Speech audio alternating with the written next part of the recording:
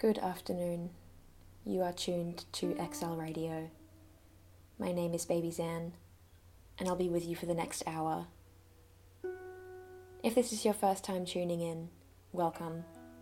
XL Radio is a weekly podcast where we talk about musical practice and cultural heritage with artists from all around the world. This week, I have the absolute pleasure of inviting Mindy Meng Wang onto the podcast to talk about her musical practice and history.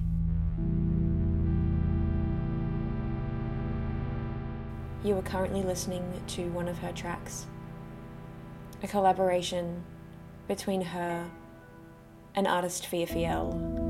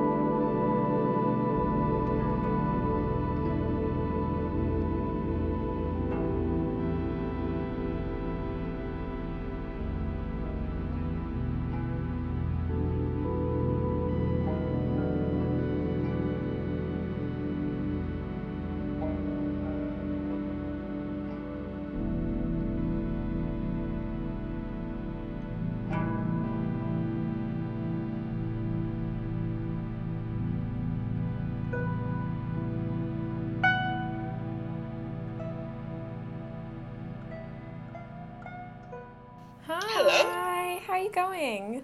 Good, how are you? Good, thanks. How's your morning been? As usual, but good. I had a coffee and just actually, feeling pretty, well, I guess this weekend is pretty good for me. I feel like everything is getting back to normal. To start, Mindy and I had a chat about what she's been up to during COVID-19, during these times of isolation and quarantine.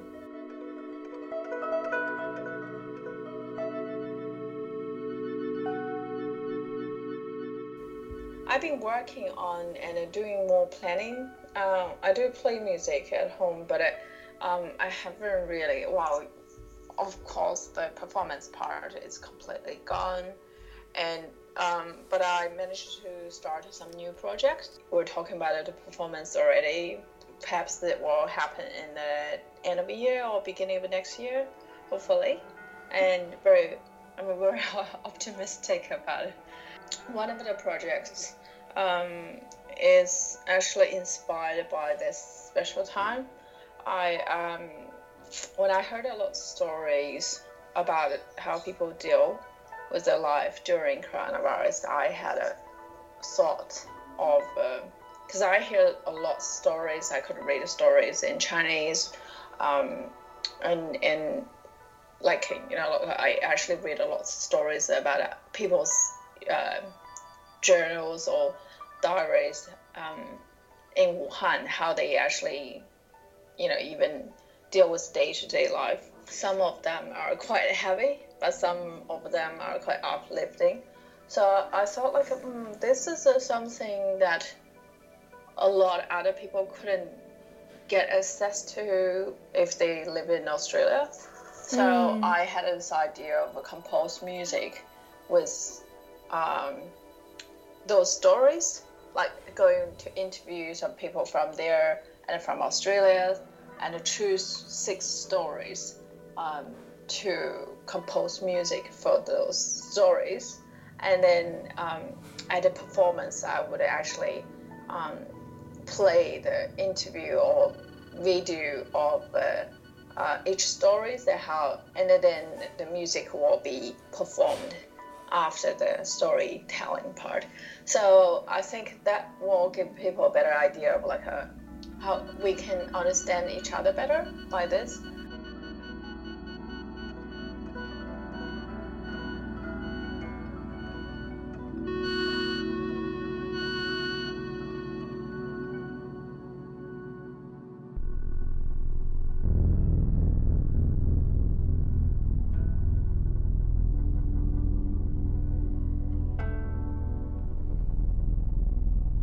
So I want to show that, like, the different stories, the diversity in every, personality, every human being, every culture or different context.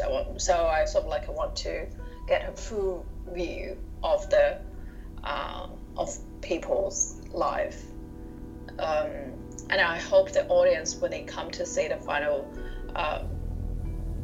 show, it will broaden their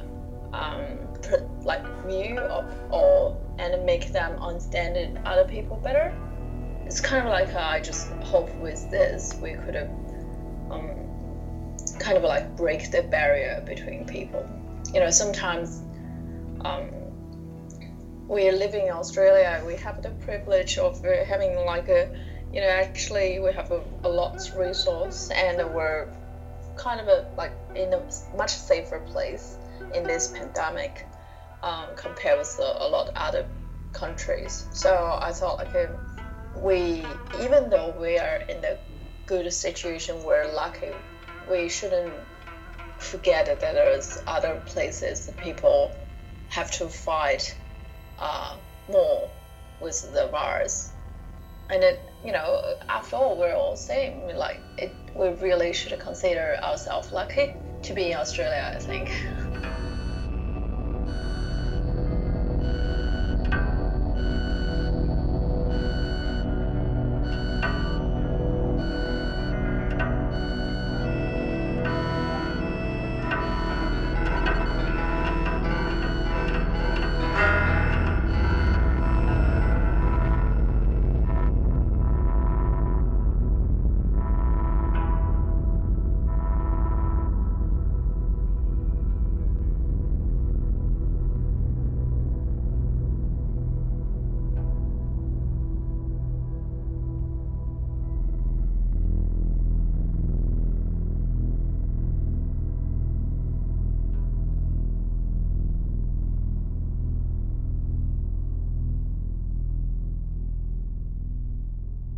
Well, I think that's a good segue anyway to talk about, your experiences as a Chinese Australian musician.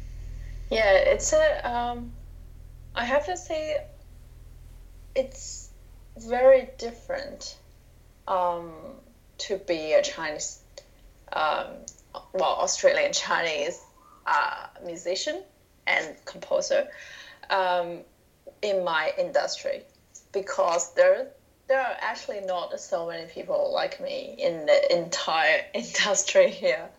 So I often find myself to be one of the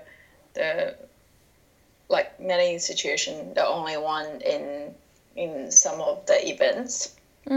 Actually, we have in the industry or in the music, we have a lot of Australian Chinese, but most of them they were actually they were born here, not like me, which I'm kind of like so new to Australia compared with them.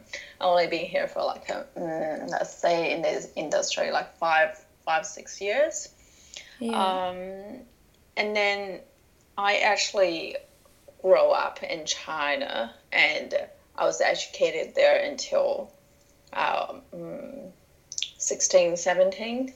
And then I spent so many years in London and England, different cities that I lived there. Then finally came to Australia. So my experience is actually quite diverse, my life, and that influenced a lot of my music, and just really dramatically. So I think because my the way my life mapped out, it actually brings something quite different into my creative journey. Like, yeah, usually, think about it. Well, because the instrument I'm playing, my main instrument called 古筝, which is a Chinese harp, has 21 strings. This instrument has more than 2,500 years of history. And when I was trained on this instrument, since I was, 6 or some very young age, it's very different from how you learn music in the Western system. We actually, it's my teacher, she always say one thing. She said, before I teach you to play music, I have to teach you how to be a good human being. So it's like, you actually having a class with music, and then ancient stories, and sometimes those even quite philosophy things into the whole training. And then I guess, think about having those kind of education for 10 years and a discipline as well. Like, she would have used to tell me you have to practice for an hour and a half or 2 hours every day. As a student, like, I have to, in China, you really study a lot. You always have a lot of homework from school. And then every night I'll be like so tired, but I still couldn't go to sleep until I finished my practice. And there was no time for me to go out and play because I have the practice to do always. So I think the whole education of that, like being China, completely in this traditional way of learning, and the engagement with my instrument, the deep engagement from this instrument and the culture since I was really young, really shaped how I feel about music. Yeah. Yeah, which is quite restrained, actually, in a way, compared with later when I actually went to England and where I what was studied. The transition like going from learning, because I understand like when I've studied the Chinese orchestra, they have a completely different notation system. Did you find going to university? It's based on the numbers. So when people look at our school, they think we're doing mathematics or something. It's based on the distance between notes rather than the actual note of where it is, compared with the Western notation. So you're always kind of like calculating the distance from the top. Like if you major in D, you always, or major C, you always compare, like counting the distance of every other notes to this C. That's how they notate. That's why it made it so difficult for me when I first went to England to study Western music and composition, because everything is based on completely different system. Yeah, it was very hard at the beginning that I have to change the whole way of thinking. Did you study music in London? Well, actually, I started music in a city called Newcastle upon Tyne.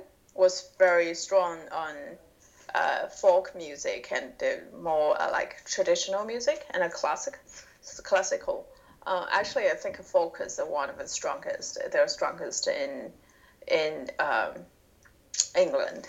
And I back then I thought my music because it's very ethnic and so I thought that would be the best place where they can I can it kind of like a start to learn Western music because British folk music has a lot similarity to share with Eastern classic, like all the pentatonic, all the way they would have a pattern and it's just repeating, and so all this is something you would say you would recognize in the Eastern music system as well. So I guess that's one of the reasons I chose to study there, to start my Western music journey.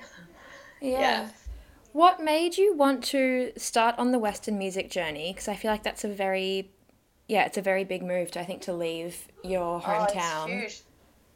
The move was the reason is my mom. She wants me. Like I think it's her curiosity. Well, the way of getting rid of me, I guess. It's yeah. She's like, oh yeah, you should go. It will be nice. And I was like, okay. I've never been. Well, she has never been to England, right? So it's like in her mind, it's like all the the movies, whatever she watched, and she's perfect. It's perfect in her mind. And then guess what? I went there, and it's not like the movies. The real life is very different there. Yeah, So how did you find the reality change from your expectation, or I guess your mother's expectation? yeah, I had no. I actually literally had no expectation. But she was before I left. She was saying, "Oh, you should go. This is gonna be fun, and you're gonna have like it's life changing." Well, she was right. It is life changing. But it was much tougher than I thought it would be. Um, I guess before you left to China, you would think, "Oh, I'm playing such a beautiful instrument. I'm really good with what I'm doing. People will love it." But guess what? People doesn't love things that actually they don't even know what it is. So basically, I actually, I thought people would be naturally really into what I'm doing, but they're not at all.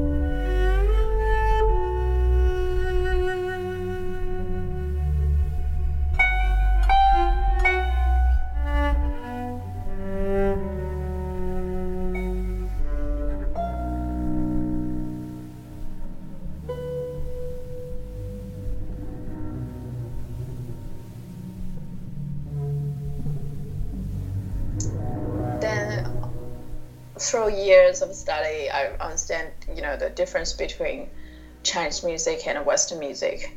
The Western Chinese music are very narrative, and it's more melodic. So it's always telling you a story or describing a picture in your mind.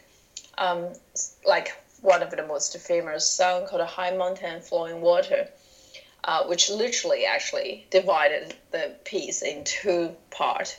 One is more like you have a lot of very low notes and like describing how beautiful it is in the mountain, and then you can see the echo, trees. And then the second part is completely going with this flowing water sound, to tell you, like, and it describing the beautiful scenery of the water, like the river and everything. Whereas in Western music, you wouldn't have such literal way to express. Yeah. And also Chinese music, I think Western music expanded in different ways. You have chords, so it's very broad. Chinese music is like a very long and a soft, delicate melody. So kind of like the dimensions quite different. That's why it's challenging for the audience who is not used to appreciate music in those shape, and it's difficult for them to get into Chinese music, especially traditional music, without a context. Yeah. So, when you are taught a piece in traditional like Chinese instrumentation, are you taught the narrative and the story beforehand? yeah, and often like a lot, especially if you're playing an ancient or traditional, like let's say classical piece, it's linked with stories and poems. So we will have to. I was lucky enough. I was saying like I actually learned this instrument in a very very traditional way. So I actually have to learn all the literature connected with each piece I'm playing. I think that's a blessing actually, because now when they teach this instrument in China, like they're very standard. You just go and learn the piece, and there's not much about learning the culture. How do you feel Later. taking that into a Western context where you're playing a piece that has such meaning and narrative, but potentially your audience either doesn't know what's going on, or like you said before, there's a lack of interest, maybe because they're not sure of the background? Yeah. Well, I actually, now what I do is, because I don't really play traditional all the time. I do a lot of contemporary stuff now. But whenever I play traditional pieces, I always tell them the story and give some background. Even now, like whenever I perform, most people would say, I've never seen that instrument before. So I have to start with introduce the instrument, and then give a very brief introduction of the piece I'm playing, and the background story definitely helped a lot. Yeah. Yeah, so I find the audience actually received it really, really well when I actually tell them the stories. Yeah. And how have you found your experience in being a performer coming to Australia and starting up again here? I guess it's easier because I've already done that in other Western country like England. It's easier, but it wasn't. It was faster, but it wasn't easy. Let's put it that way. I still remember like the last gig I did before, like last big gig I did before I left England. Was playing with the band was Gorillas in O2 Arena. And we have like 8 shows a week. Like I think the seats was like 2,000 seats, and then that's like my wrap up of my life there. And I came here, and I want to work, but I don't know how to start. I had an experience like I went to venues, and I was saying like I want to play some music even for free for audience. I thought that's a way of just getting connected with people here, and they refused me. Mm. Whereas then later on, this university actually invited me back, to do a concert, and also I was, when I first came here, it just like people don't know what you do. It takes time to actually introduce myself into this arts industry. Yeah. Yeah, and And such an incredibly brave thing to do. I can't even imagine what it would feel like going in. But yeah, putting yourself on the line and being like, I'll play for free. You don't know who I am. You probably don't know this instrument. it is challenging, but I think one of the deep inside, what my passion is. I am passionate about the Chinese culture, especially the depths of what the ancient literature, music, and painting, all this. And I want to share with people that I want to give, I want to use my music to share all these things with the audience, like in Australia.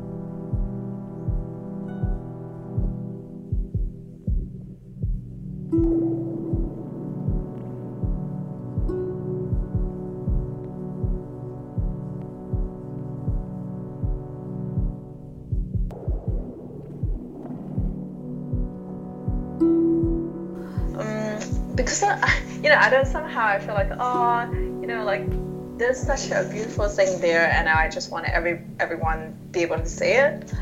But what I learned now is like when you're introducing this, you need to do it in small steps, because well, something might be easy to understand for me or for people who have the knowledge, but for people who just starting to get to know this, you kind of like need to do it like baby steps. That's why I've been doing a lot of collaboration with local artists, collaborating with those contemporary artists. It actually we produced a lot of music that actually a bit easier for the people who hasn't have many background knowledge of this kind of music and a kind of instrument. And I actually I think one of the most exciting thing about my music is I'm always trying to do new things that people have never done before. I do like complete experimental music on this instrument where, when people think about prepared piano, I actually have a prepared guzheng, which you wouldn't say this is a crazy way to play this if you tell any Chinese, prepared guzheng. Then I would do like very minimalism, contemporary, like a contemporary style piece on this instrument, which is also I don't think other people do that. And or even jazz is very, I don't think people actually tried to, like, I would have changed the completely tuning, and I would have actually really go into this chords and everything with this instrument. Or then I have I play some like pop and I play with electronic music as well. So all this actually, in the past, or for people who has never tried it, they would think, oh, it's probably gonna destroy the essence of this musical instrument. But what I find, I always tell people is, think about piano. Nobody tells you can only play classical, Western classical on it. You can play anything. You have as a player, you have freedom. And on this instrument, on guzheng, I think it should be the same. Although the tuning, which is on pentatonic, is terribly limiting if you don't know how to kind of like go beyond that, you're very limited. You have only 5 notes in every octave compared with 12. That shouldn't stop you from trying to play all sort of different other genres and styles. I always want to tell people, just consider it as a tool, and the music is actually your language. So how can you speak your language better with your tool? How can you have more freedom? That's something like I actually been doing for last I'm like 5-10 years, to actually just break the rules and just go to the territory that hasn't been conquered before, something like that. Yeah. How have you found kind of maintaining that connection with your cultural heritage and your instrument while continuously collaborating with other genres and instruments? Yeah, how have you found the community experience and like constantly bending those barriers between the two?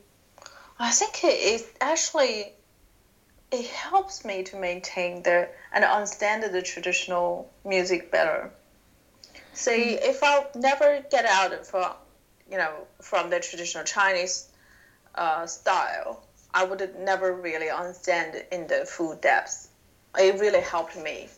It's just like when you stand in one spot, you can only see it when you're in there, but when you step out, you actually see a bigger perspective of where the traditional music sits. And I do think And also, I don't think you lose it. I think you gain, and then you can actually bring into other genre as well. For example, 2 or 3 years ago, I started a project called the Silk Road Project, because I was actually born in a city called Lanzhou in Gansu province, which is a very important spot in the ancient Silk Road.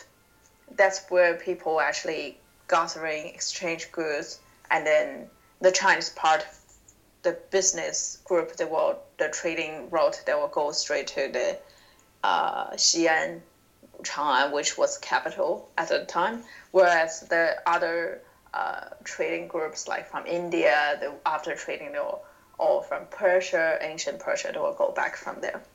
So for 1,000 years, this spot became a mixed spot with culture, and religion, food, and everything. So since I was young, my father was a historian as well, so I had a lot of education about history, especially about this spot. So when I want to tell these stories to my audience in the West, what do? I have to think about a way that speak a language they understand. So in that piece, I had I actually used a lot of Western musical instrument, like trombone, violin, Western percussion, and like a double bass. So it's basically more like you would go for the jazz. In that piece, I also put a lot like an influence from like a traditional court music, for example. Like what would it be you would hear in the capital, in the ancient capital of China, that form of music, and then I would put more poetic melody in there to really demonstrate what's the. Then I would put the local operas influenced on percussion, and I would put like religious music, because this is where the religion was, kind of like booming back then as well. But all this element is on the context and structure of Western jazz. I remember a lot of people told me, like, no matter which cultural background you're from, the comment is all about, like, I've never heard music like this before.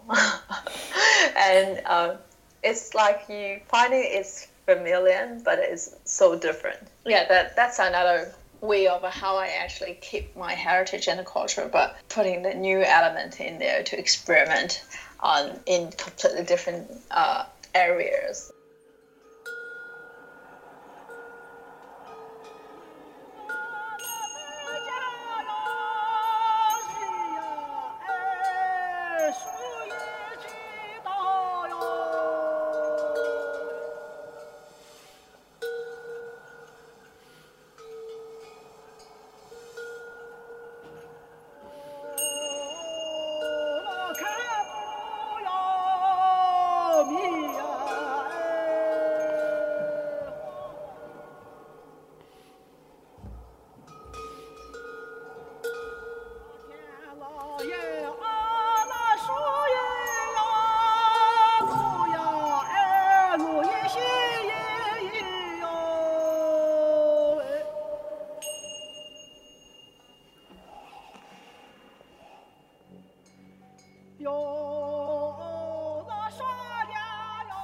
Music is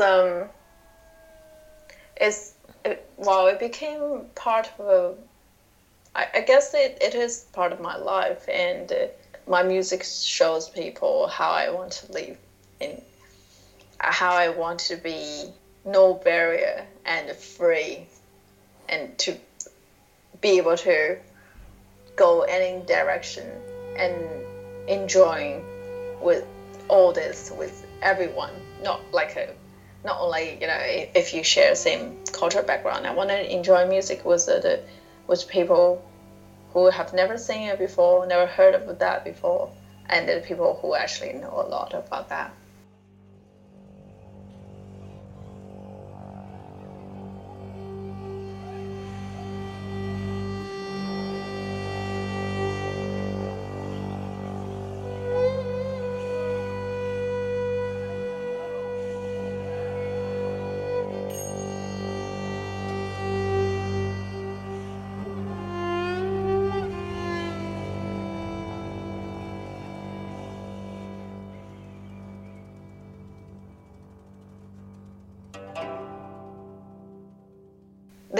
Cocoon is actually the first development of the Silk Road project, and which is I'm actually in this part I'm more looking back to the past, whereas later on in the trilogy we have another piece more about the present and one more about the future. The first I started with bring people back to this land, desert, and use a lot of local tuning of scales, which is quite unusual from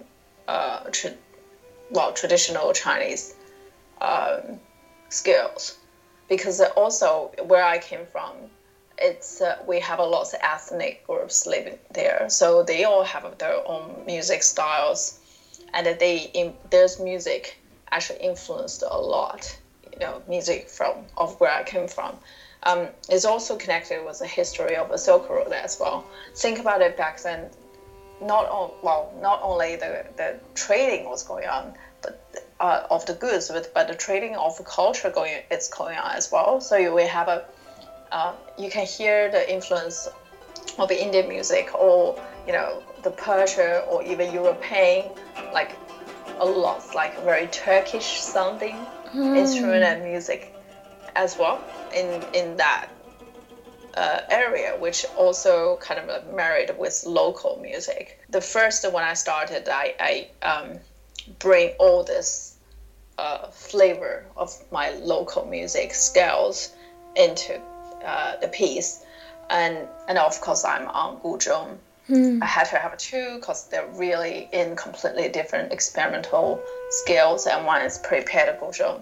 You were playing too. Yeah, I was playing too. This last track we are currently listening to is her track Cocoon. You can find the track list in the episode description, as well as links to Mindy's Instagram and Facebook, and where you can listen to her music. I'd like to thank Mindy again for having such an incredible conversation and providing such incredible music and sharing her story both with me and everyone in the audience. This is XL Radio.